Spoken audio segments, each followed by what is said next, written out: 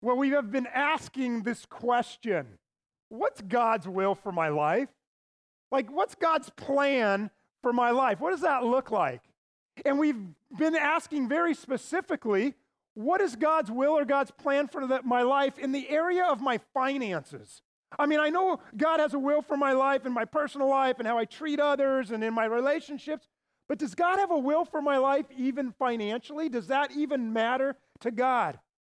Well, one of the things we've discovered these last couple weeks is that if we're willing to follow God's wisdom as He lays out in the scriptures, that as it pertains to finances, we can experience something incredible. We can experience financial peace. We can experience financial freedom. And here's why this is so important and why we've chosen to talk about this. Because if you can actually have financial freedom, if you are free financially, you'll be freed up to do a couple things. You'll be freed up to go wherever it is God wants you to go.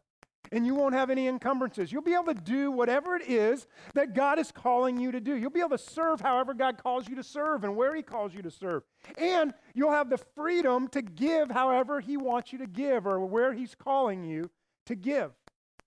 You know, when I think about that, I think about how so many of you were freed up financially so that you were able to give during LifePoint's generosity initiative that we call Beyond these past couple years. We entered into this initiative because we wanted to make a greater impact in both the kingdom of God locally and globally. It was truly a season that we could all say, hey, praise God for how He worked and how He moved. Now, many of you are new or newer and don't really know about that initiative that we entered into. Well, I want to just celebrate what God, some of the things, not everything, but some of what God has accomplished, a part of that, these last couple years, because some of you were financially freed up so that you could participate. You could give how God wanted you to give. You followed these wise principles we're talking about.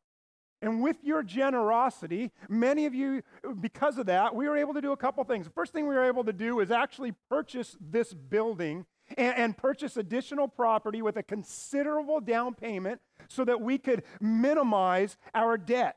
And in fact, this morning, someone came up to me before the service and gave me this shirt, which I thought was appropriate. For some of you may not know, this used to be a Harley Davidson building, right? And so they gave me this shirt, and I was like, sweet, this is a collector's item, which means in 60 years, it's going to be worth a lot of money or worth nothing.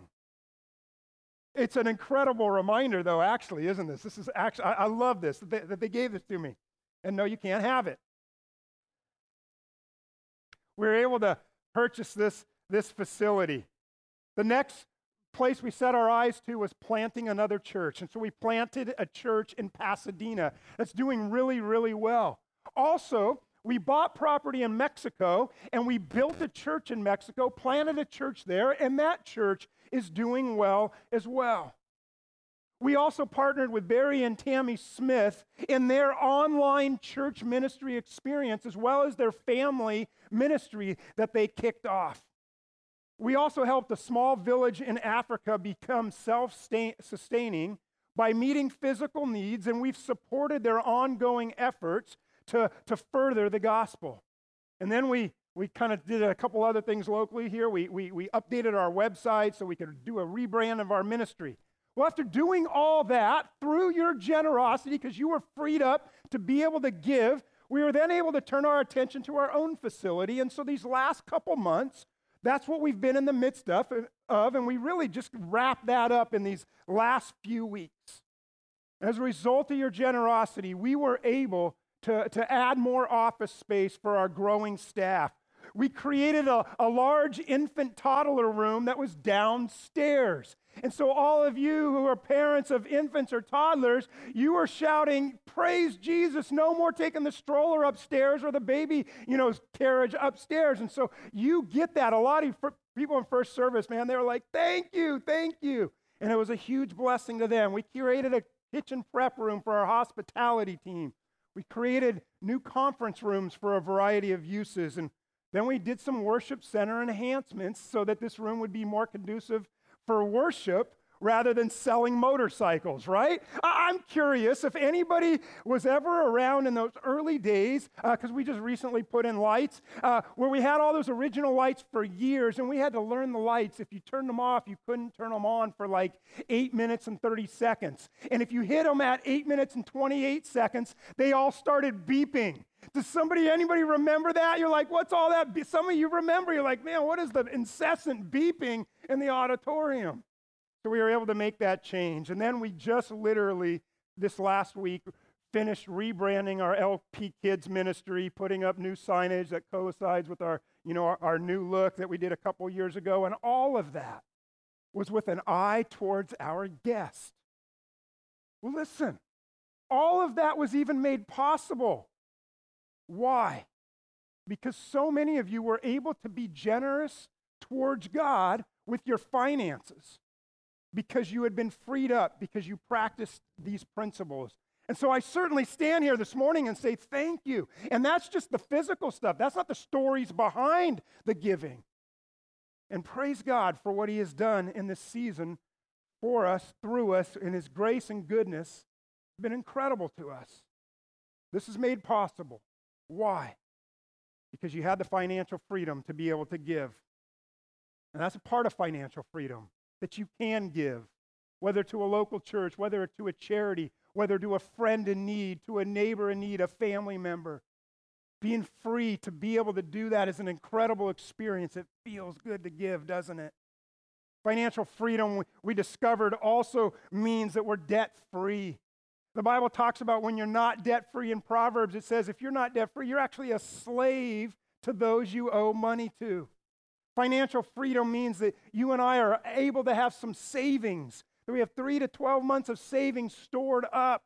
It means, we talked about, that you're able to have margin, that you're able to have extra. Because listen, when you and I have extra, we actually have options, don't we? We have choices, so we can do or give or go or serve how God leads us. But we talked about an obstacle to being able to be in this place, didn't we? And this obstacle is something that's kind of in all of us. And the problem that we all have is our eyes are big, right? And we see things and we become aware of things. And once we become aware of what we don't have, all of a sudden we become discontent. You know, it's so interesting. Even as I was just looking through the newspaper, I start seeing things in the newspaper this morning, all these new houses going in and this and that, and I'm like, oh, well, that looks pretty good. I wouldn't mind that. And then all of a sudden I come back to my senses, and I'm like, Chris, you don't need a new house. You even just updated your house. But see how the brain works. Your brain, if you see something, if you're aware of something, this discontentment thing starts to happen. And we know in America, what do when we want something we don't have? We just go buy it.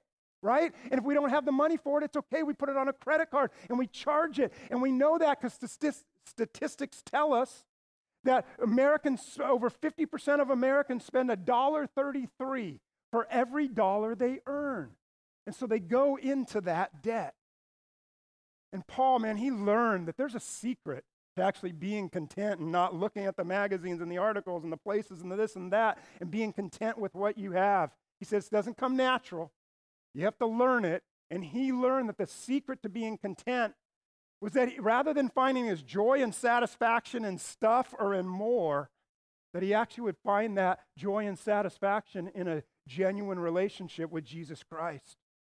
In other words, contentment has everything to do with a relationship with God and not purchasing or pursuing more stuff. The cure for financial slavery is contentment. Well, today we're wrapping this series up, and we're going to look at God's wisdom on the best, most important first step that we can take towards experiencing a more continual contentment in Jesus Christ. Now, let me say this. For some of you in this room this morning, as you hear this, you get excited. In fact, I cannot tell you how many people, actually I can tell you, there's 4 people who came with me after first service, and they were like, yes, praise God. I pray one more person, one more family joined in and figured this out. So there's a handful of you. Today is one of your favorite messages. You get excited. In fact, you'll be praying for everybody else. And then there's a whole bunch of us who say, this is why I hate church. This is why I don't go to church. This topic. Some of you may be visiting today and you're like, I knew it. You're afraid to go to your friends. Wait, what are they talking about? Money. Oh, that figures. I understand that, but one of the things we're going to discover is if we consider God's wisdom and what he says about our finances, he's trying to lead us to financial freedom. And maybe, just maybe, today's the day for a handful of you, some of you, who God grabs your heart and says, God, I'm going to finally try to do it your way. Not my way, but your way. So let's talk about this first step to getting towards more contentment in Jesus Christ. It's counterproductive. It's counterintuitive, And that's why some of us don't want to travel this path because it doesn't make sense to us. But these principles are so good. Even if you're not a Jesus follower, by practicing these principles, you too can experience financial freedom. What we're talking about this morning, it's a game changer. It'll take you to new heights in your relationship with God and in your ability to walk close with him. It's the best step to help us get to contentment. It's the key to financial freedom. Now, before we get there, let me set it up for you. What can you do with your money? Well, you don't answer out loud, but what is it you can do with your money? I would suggest you can do 3 things with your money, right? There's 3 things you can do with your money. The first thing you can do is, of course, spend it, right? You buy something, you pay down debt, you spend it. Second thing you can do with your money is you can save it, right? You can save it for yourself, save it for the future. Third thing you can do with your money is you can give. You can give it away. You can give it to someone, give it to a charity, give it to something, right? You can spend it, save it, or give it. Those are the options of what we can do with our money. The question we're asking this morning is, what does God say about these 3 items? Does he say anything about it? Does he say anything about the priority of these items, and how do you prioritize these 3 items of spending and saving and giving?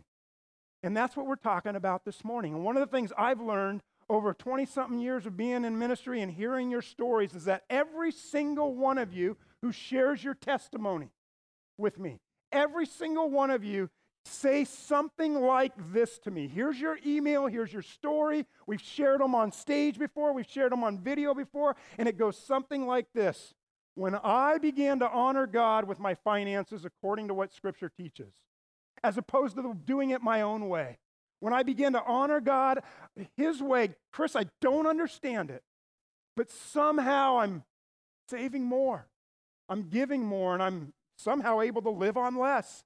I don't get it. All I know is this happened, that I could save more and I can give more, and somehow I live on less. It happened when I finally prioritized my financial life according to the way God has asked me to do it. That's the story, and that's the story that can become some of yours today. That's the story that God is inviting some of you to today. Today's your day to take that step, so you can finally be at that point when you look back and go, wow, I've saved more than I've ever saved.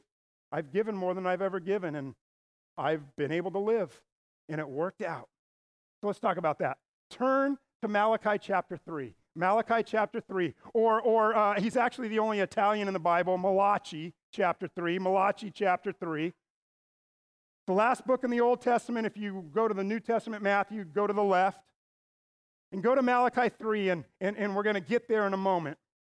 Let me set this up for you. So in Malachi chapter 1, Malachi is speaking. He's speaking for God, and he's really speaking against the Israelite people and against the nation and the leadership and all of the people, because they were bringing an offering to God. They were giving, and when they were giving God their offering, they were giving God their leftovers. What was left over? See, back then they had a sacrificial system. That was the way they gave an offering to God. And so God had told them, when you give to me, I want you to give me your best sheep. I want you to give me your best produce. But in Malachi chapter 1, you could even glance through it and kind of read it real quickly. They were giving to God their nasty, scrawny, leftover, one-eyed, three-legged animals. And God was like, whoa, whoa, whoa, whoa. You're giving to me, but I am not honored by getting your leftovers. So that's kind of why Malachi gets to chapter 3. That's why he's talking about this.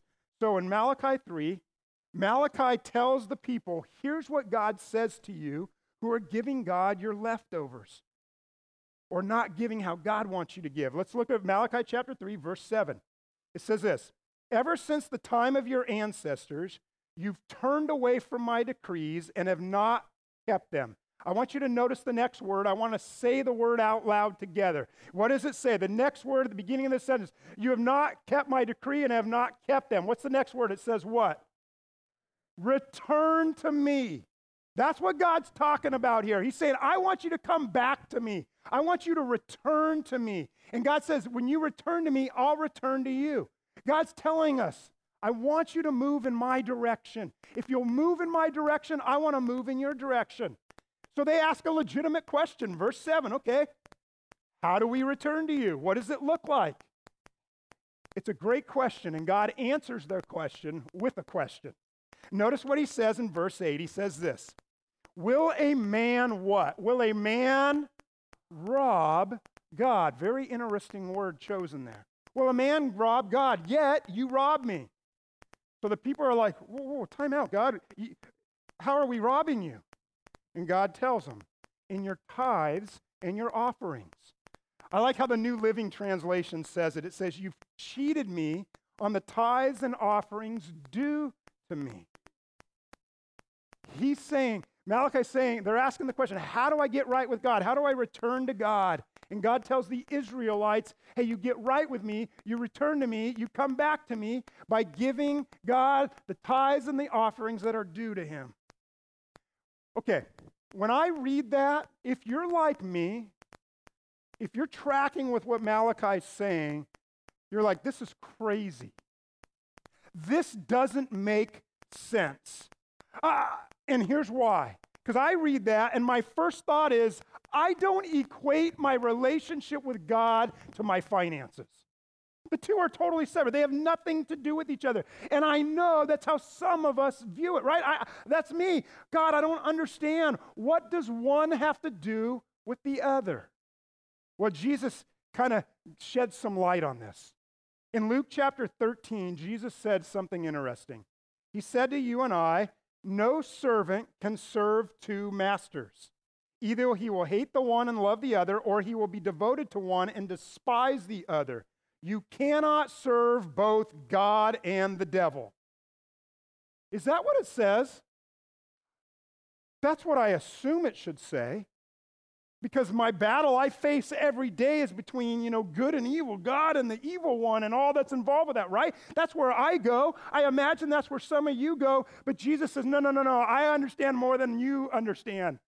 And he understands for us the battle really is we cannot serve both God and what? God and money. That seems so strange to us. I don't get it. I don't understand that. The conflict we face every day is between God and our stuff.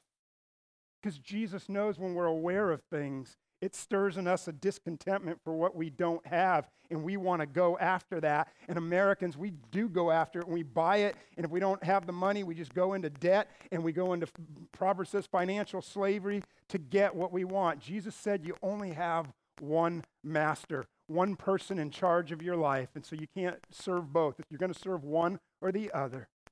He elaborated a bit more on it in Matthew 6 when he said this, for where your treasure is, there your heart will be also.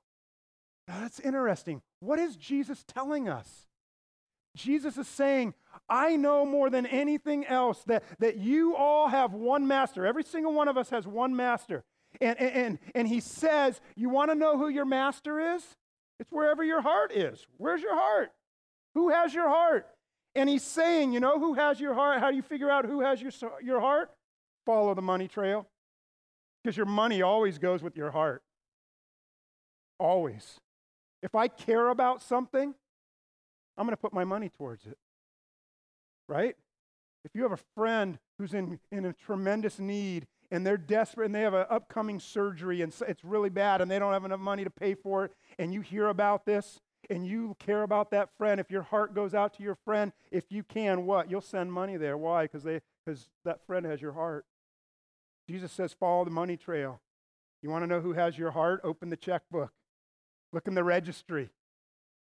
Who has my, my heart?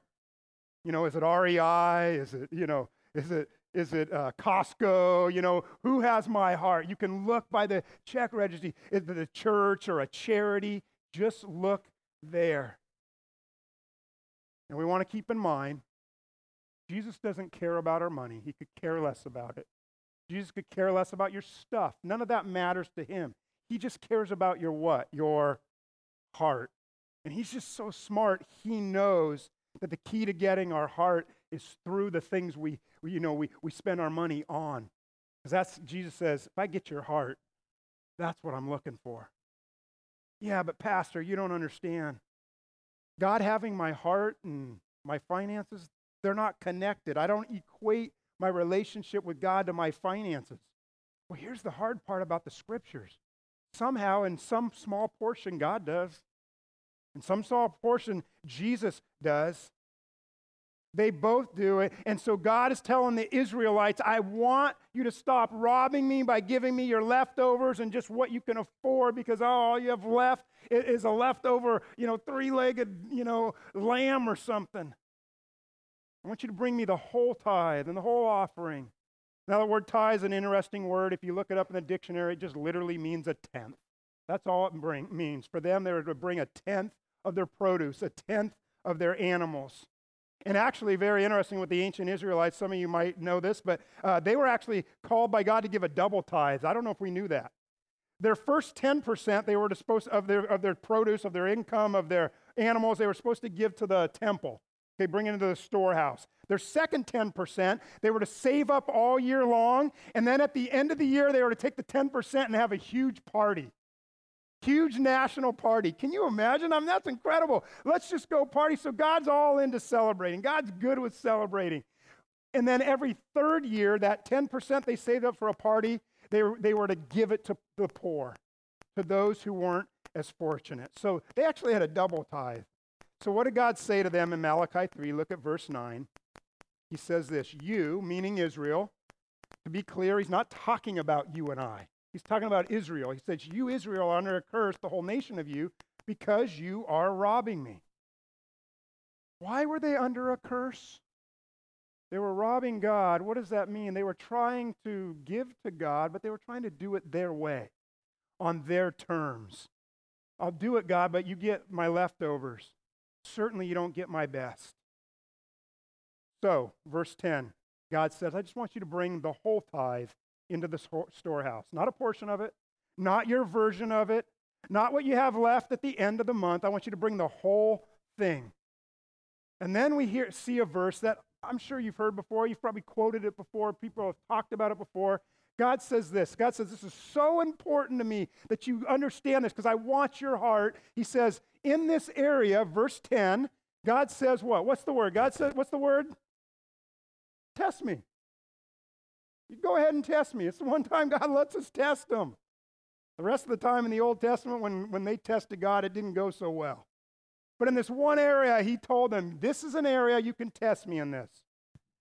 And if you do what I ask you to do, God says to the Israelites, he says, I'm going to open up the floodgates of heaven and pour out so much blessing that there not be room enough to store it. God says, listen, if you'll just honor me the way I want you to do it, try my wisdom, my way, because I know where it's leading. I don't care about your stuff. I want your heart. And if you'll trust me, God knows I'm going to get your heart. And once I get your heart, you're going to watch me do miracles in your life. You're going to watch me move in a powerful way. God says, put me to the test. Not about getting our money. It's about getting our heart. God says, Jesus says, I don't want to be number 3 on the list. I want to be number 1. I want to be number 1. Because God knows, Jesus knows, our heart always follows our money. Now I want to be clear about something. In Malachi chapter 3, verse 10, this is a promise, this verse, opening up the floodgates of heaven, testing me. This is a promise to the people of Israel. It's not a direct promise to you and I. But one of the things we discover in Scripture when we look at the Old Testament, and some of you, if you've read the Old Testament, you know there's a lot of strange things in there. 613 laws, and you're like, half of them you don't understand, and the other half you're like, why would I follow that? There's a lot in the Old Testament that's given to the people of Israel. So what do you and I do with those commands to the people of Israel? What do we do with it? Well, we look at the principle. behind it.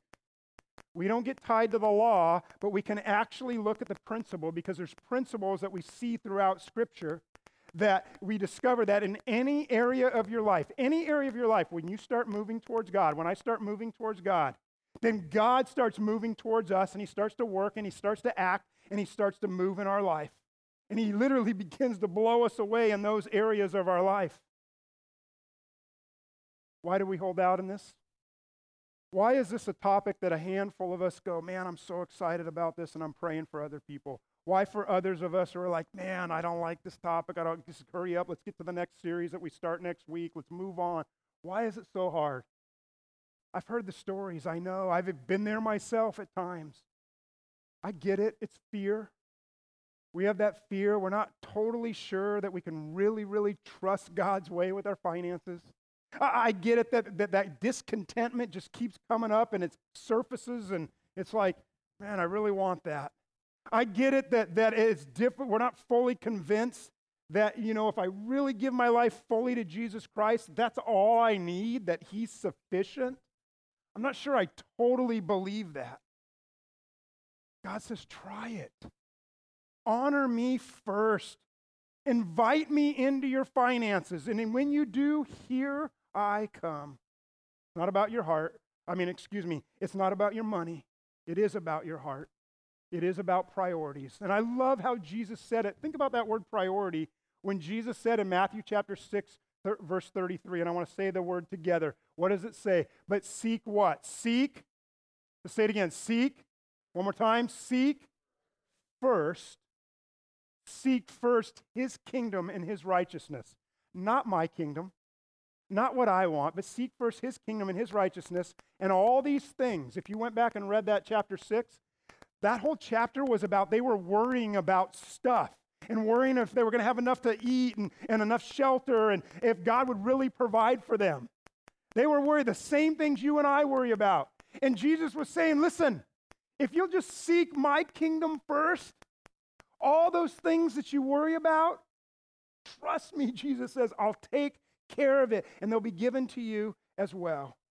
When we go after God's kingdom first, he provides. The question is, how do we do it? How do we go after God's kingdom first and not third? Let me just give you, the last few minutes here, a couple practical steps to take. Now, we said a few weeks ago that one of the nuggets of wisdom or wise counsel from the 11 million millionaires in our country is that 93% of them live on a budget. Yes, if you weren't here that week, I encourage you to go listen to the message. 93% of America's 11 million millionaires, the study shows, live on a budget. They have a plan, and they work the plan diligently. So what's the best plan so that we can actually give to God first? Well, how do we do that? Well, it does follow the plan that we call GSL, give, save, live on the rest. In other words, flip the list. Give, save, live on the rest. If your plan is live, and if I have some left, I'll save a little, and if anything's left, I give, we'll never give. Because I can guarantee you at the end of the month, there won't be enough left with that plan. God says flip it. Give, save, and live on the rest. When you get paid, invest in God's kingdom first. Invest in your future investment second, and your future kingdom second, and then you live on what you have left. And when you take that path over and over and over, part of those testimonies of the people who share with me are, this was the key for me growing in a relationship with God. Growing into a deeper relationship with God. Growing my faith and my trust in God. Give first to God's kingdom. Your kingdom second, and then you live on the rest. Now, I want to help you out here for a minute. I want to be crystal clear with this part of this message. What we're talking about is not about trying to get money from you for a church or for the church. This is not about that. In fact, I want to take away that excuse from you. Some of you, I know, I get it. I've been doing this a long time. Some of you, anytime someone stands on stage in a church and talks about this idea of somebody giving, there are always going to be people who think they don't trust the pastor's motives. They question. They think it's all about money, and they think it's just God. So I'm talking to you right now, if that's you. Here's what I say to you. This is so important. God wants you to get this right because he knows this is how he gets your heart. This is the avenue by which he gets your heart. I want this so bad for you that when you give to a church, if you question our motives, if you don't trust me or trust LifePoint or any of that, no problem. Give it to another church. And I'm dead serious about that. I want you to win in this area because I know what this is going to do for your heart. And if I'm a distraction, if the church is a distraction, if any of us are a distraction, no problem, just give it to another church. But give. You're not a Jesus follower, and you say, I'm not giving to a church, no problem. Give to a charity. Pick a charity and say, because if this is what you do first with your money, it's the gateway to experiencing financial freedom, and it is the pathway even to experiencing contentment ultimately in God and in Jesus Christ. So give. And if you don't want to give here, no problem. Give it somewhere else. I want this for you so badly. So let's try it. Let's flip the list. Give to God first, save second, and live on the rest. Little piece of wisdom or wise counsel for this. How do you do that? You got to be systematic. Okay, so pick a percentage. Just picking them out. You and I are not under the Old Testament law of the tithe. The principle of the tithe is great. That's a great thing, and a lot of people use that as kind of their starting point. A lot of people say, oh, I'm not there yet, and I'm going to work towards it. A lot of people are like, man, I'm already past that, and I'm heading towards that double tithe. And some people are like, man, I want to live on, I want to give away more than I live on. So each of us are on a different path, but pick a percentage. Don't pick an amount. Pick a percentage of your income. And so some of you know what? Just try it. This for you will be your first time. Today's the day you've finally been able to hear what God's been trying to talk to you about a long time. And some of you, you've left 2 or 3 or 4 other churches trying to get away from this message, and everywhere you go, it's there. You're like, I don't get this. Are all the pastors talking? It's because we just know what Jesus talks about over and over. He doesn't care about the money. He just knows this is how you're going to get your heart. He's going to get your heart. So I want to encourage you, take the step. Go for it. See what happens. You got nothing to lose, because I can tell you our way doesn't work. Americans have proved it. Our debt has proved it. The fact that the majority of Americans, over half of Americans, have less than $1,000 in savings. And of those, 34% have no savings at all. $15,000 to $30,000 is the average credit card debt for most Americans. So listen. People haven't figured out a financial plan on their own. God says, I have a great plan. Give first, save for yourself second, then live on the rest.